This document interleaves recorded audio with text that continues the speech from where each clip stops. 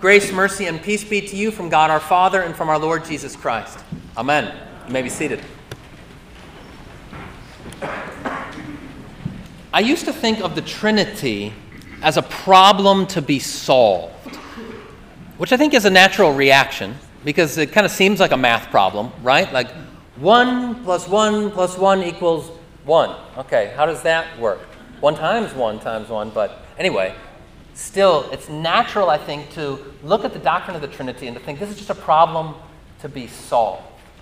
But from the ancient time, Christian theologians have regarded the Trinity less as a problem to be solved and more as a mystery to be adored. This is not just some doctrine that has been imposed on the Scriptures. And there's this notion sometimes that we just made up the idea of the Trinity. It never says Trinity anywhere in the Bible, and so we must just be making this up. Nothing could be further from the truth. In fact, if you go back to the Scriptures, to the very earliest pages, indeed to the first verses of the Bible, the Trinity is already there. We read that creation account from Genesis 1, and theologians would point out there, in those first 3 verses, you have God the Father. In the beginning, God the Father, God created. Hovering over the waters is the Spirit of God right there. And then God creates, and how does he create? He says, let there be light. In other words, he creates by his word, by speaking. And the Gospel of John begins by saying, in the beginning was the Word, and the Word was with God, and the Word was God. So there's Jesus too. All 3 persons of the Trinity in the first 3 verses of the Bible. Thanks, guys. It's been good. I'm all done now at this point. I can do that. That's simple.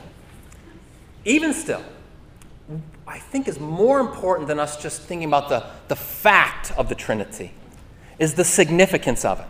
Because I got to say, for many of us who think of the Trinity, if we think of it at all, as the name of a church, right?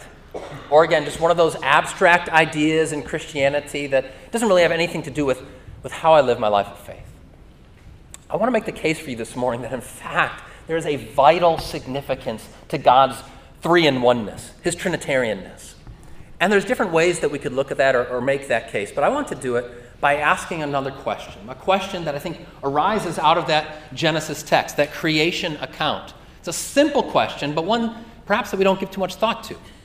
The question is this: why did God create? Why did God create?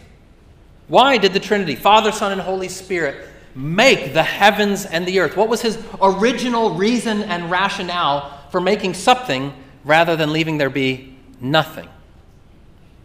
Now, there can and are lots of different answers that are given to that question. I want to ponder some of them this morning and think more deeply about why it is that God might create. And in answering that question, I think we'll see at the same time the significance of his Trinitarianness, of his being 3 in 1. So why did God create? Now, I ask this question to my confirmands every year at the beginning of the year, and I'm not going to throw them under the bus here, okay? But they answer the same way that many people answer. When you say, why did God create? That first response, first reaction is to say, well, obviously, because he was lonely, right? There's only one God. We always say that. And if there's only one God, it must get kind of lonely. And some of you will remember this lame song from the 90s. What if God was one of us? And there's a line in there that says, up in heaven all alone, nobody calling on the phone. It's like, oh, poor God. He's so lonely up there. And so he makes the heavens and the earth and all of you and me. Now, spoiler alert, this is not why God created. But we do have to say that there's kind of an intuitive logic to this, isn't there? I mean, you think about if you were an only child. Some of you were only children. And only children are, given to inventing imaginary friends, right? It's like, gosh, I'm just so lonely. I need somebody around here. And so you make an imaginary friend. Not just only children do this. We all might do that. But especially only kids. Well, so if God's the only God, he can't just make imaginary friends. He can make real friends. He's the omnipotent God of the universe. He's like, you know what? I'm going to make some real critters here. We'll get some 3-toed sloths up in this, right? Some giraffes, and yes, humanity as well. Like I say, there's a kind of intuitive logic to it. But why is that not the answer to this question of why God created? Well, first, I think if we can put it at like just a psychological level, and forgive me for putting it this way, but to say God's lonely makes him sound kind of codependent, right? It's like God is just this anxious mass up in the heavens, like, oh, gosh, it's tough up here. You guys need me, don't you? I hope that you need me. As though that were really God's attitude, the God of all creation. But more importantly, and more to the point of this day, to say that God was lonely, and that's why he created, gives short shrift to his nature as three in one. God as Trinity. See, Father, Son, and Holy Spirit are, so to speak, a holy family. And within that holy family, there is perfect happiness and harmony. There's a continuous communion there already. Already there's a perfect satisfaction and peace within the persons of the Trinity in ways that we can't wrap our mind around, sure, but there's no question that God was not lonely from the foundations of creation, perfectly satisfied within God's own self. And so to say God created us because he was lonely misses the fact that God is Trinity. Doesn't need us. He's not that weak. Okay, then, we need another answer. So there's a second answer that goes in kind of the opposite direction. It says, okay, God doesn't create because he's weak, because he just needs some company, he's lonely. No, he creates for his glory. Not because he needs company, but because he wants praise and adulation and worship. And this answer, unlike that first one, has a really robust biblical basis to it. You start to read the scriptures, if you just break out your concordance and you search glory, it's all throughout. You look throughout the scriptures, God's glory comes up again and again and again. To give you just a few references. Isaiah 43, God says, I created them for my glory. Psalm 19, well-known verse, says, the heavens declare the glory of God. Romans 11, for from him and through him and to him are all things. To God be the glory. This idea of God's glory is a through line throughout all of the scriptures.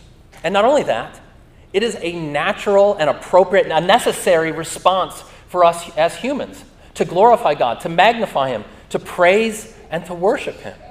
It is meet and right for us so to do. But it's one thing to say that glory is a natural response to God's greatness. It's another thing to say that that was the reason that he created. And let's think for a second, what might be some of the limitations, the weaknesses of that response? We say, God created for his glory, to kind of show, hey, check it out. I'm the God of all creation. Pretty sweet, right? Can somebody point me which way to the gun show? I do that with my kids. They're not impressed. They're not impressed. And I'm making light of it, but there is the sense that, like, if we talk of God is creating and everything, what he wants so bad is for people to worship him, it gives you the sense that God is almost like an insecure tyrant, right? It's like, love me, worship me, shower me with praise. But once again, even more important than that is to bring it back to God's Trinitarian nature.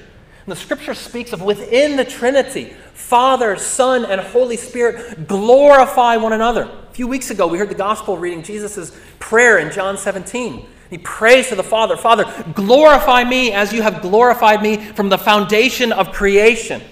There's that glorifying within God's own self. He doesn't need the glorying of people. And the scriptures speak this way too. Psalm 50, for example. God says, if I were hungry, would I tell you? All creation is mine, the cattle on 1,000 hills. And so in the last analysis, whether we say that God creates because he needs company, he's lonely, or whether we say he creates because he wants glory, he desires that praise, in both of those instances, both of those answers are really, while they might seem different, two sides of the same coin.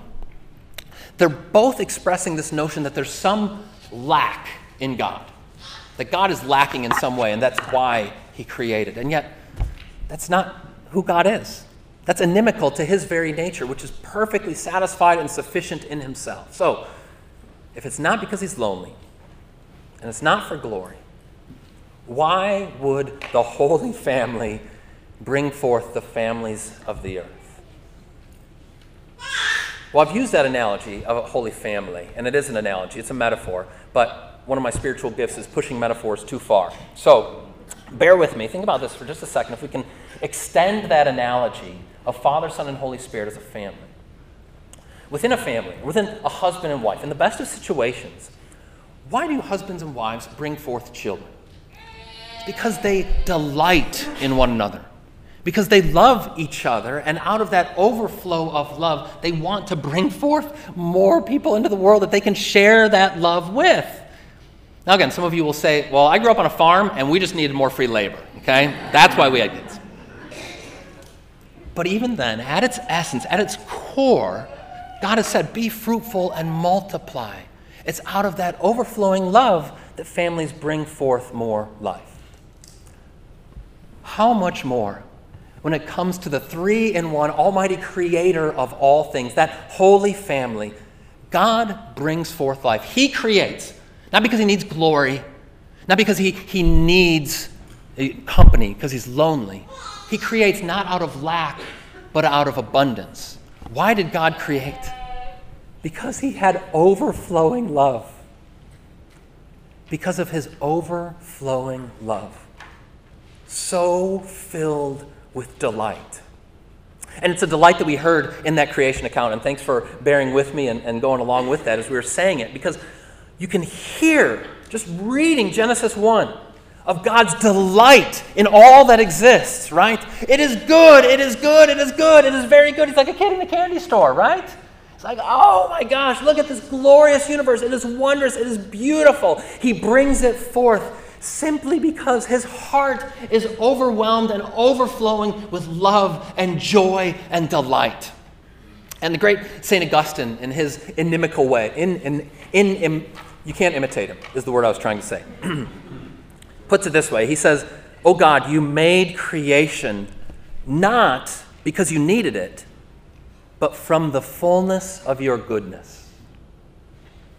From the fullness of your goodness. Now think a little bit more about why that's good news. God has created us, not because he needed anything from you and me, and not because we can even offer anything to him. He created you, he made you, he redeemed you, simply and solely because you are his. He delights in you more than parents over a newborn, delights in your sheer existence and presence. His love is overflowing like a river that is flooding its banks, and you and I are swept up into that love and are able to simply be with him. So I love baby baptisms, especially, because Scarlett, you're very sweet. We love you. You're not helping out around the house, right? You're not pulling your weight around here, at least not yet. You're contributing poop and some cuteness. And yet we love you.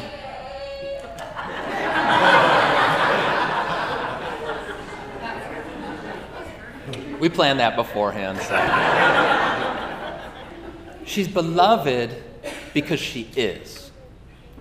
You are beloved by God because he is the one who has made you, and you can rest in his love. For some of you, you might not view existence itself as a joy, as a gift. Perhaps you're in a dark season where you're wondering, is it even better that I not exist than that I do? Please hear and know that the Creator, the triune God of the universe, delights in your existence. He's happy you're here. And he gives to us as the culmination of creation, the Sabbath day. And what's the point of the Sabbath day? Just rest. Rest in my love, he's saying. And not just don't do work, but like delight in the presence of God. Delight in all that he has made. Enjoy this festivity of being. And I want to give you one last phrase as we close. We've asked this question, why did God create? And there's two ways of looking at that. One way is to think of it as what was God's originating reason? What was his rationale for making in the beginning? But another way of looking at that question, why did God create, is what is his ultimate goal or aim? What's his purpose in creating? He creates in the beginning out of that overflowing love, out of that full delight. But ultimately, he creates for, I want to say, conviviality. Oh, that word's on the front of your bulletin. Some of you are already asking me, is that in English? I don't know that word. It comes from a poem, a short poem by my guy Wendell Berry, who said this. He said, "To sit and look at light-filled leaves may let us see or seem to see far backward as through clearer eyes to what unsighted hope believes, the blessed conviviality that sang creation's seventh sunrise.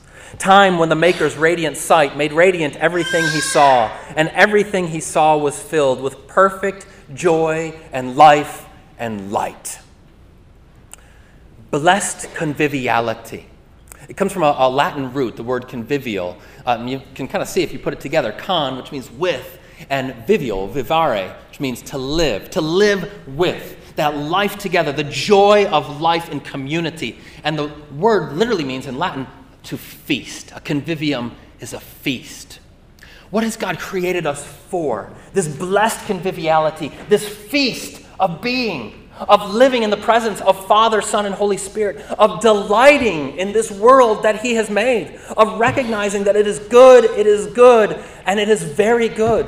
It's a feast that he invites you and me to join him in here at this table, the feast of his very body and blood, which is just a foretaste of the feast that is yet to come, so that as we go out from this place, we would have new eyes to see this world and life in this world as good, as very good, as lived under the blessing and the presence of the triune God, Father, Son, and Holy Spirit, who has swept you up into his love, so that each and every day you would open your eyes and say, "Thank you." Too often, I think we look at life as a problem to be solved. I know that I do. Not least the doctrine of the Trinity, another problem to be solved. But when we see the mystery of God as Trinity, we see that no, this life is a gift to be received. It's a feast to be enjoyed. Amen.